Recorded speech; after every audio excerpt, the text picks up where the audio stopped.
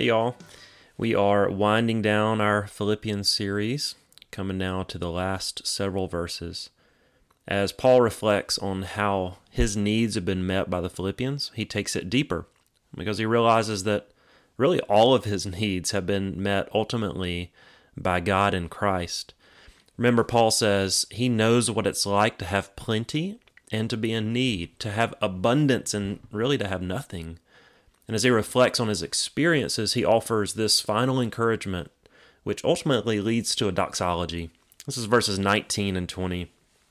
He says, "And my God will supply every need of yours according to his riches in glory in Christ Jesus. To our God and Father be glory forever and ever. Amen." Do you know what it's like to be in need? To be needy? We hate that word. We hate the way it feels, right? To be needy. None of us wants to be needy. We all want to feel like superheroes. It reminds me of this image I have from our youngest daughter, Jordan. One day she was playing outside and she had this beach towel wrapped around her shoulders like a cape. And she was running around screaming, "I'm a superhero!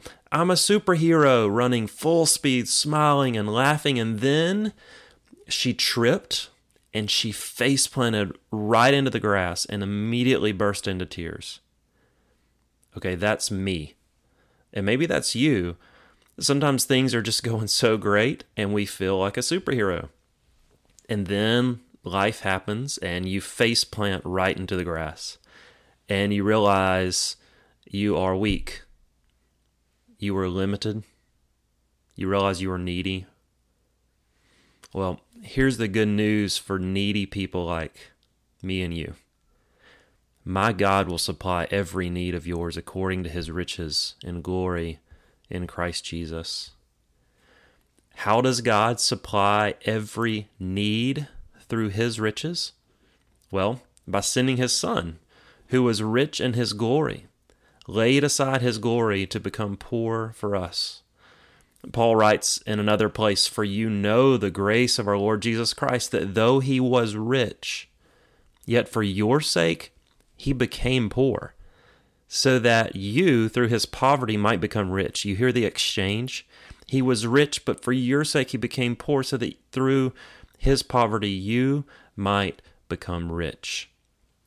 Friends, if you feel needy at the end of this semester, then you're starting to get it.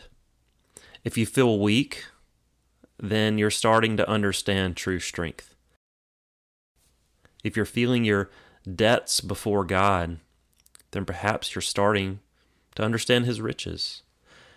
We are all needy, and God will meet our needs in Christ. He cancels our debits with his credits. He fills our emptiness with his fullness. He meets our needs, every one of them, in his Son.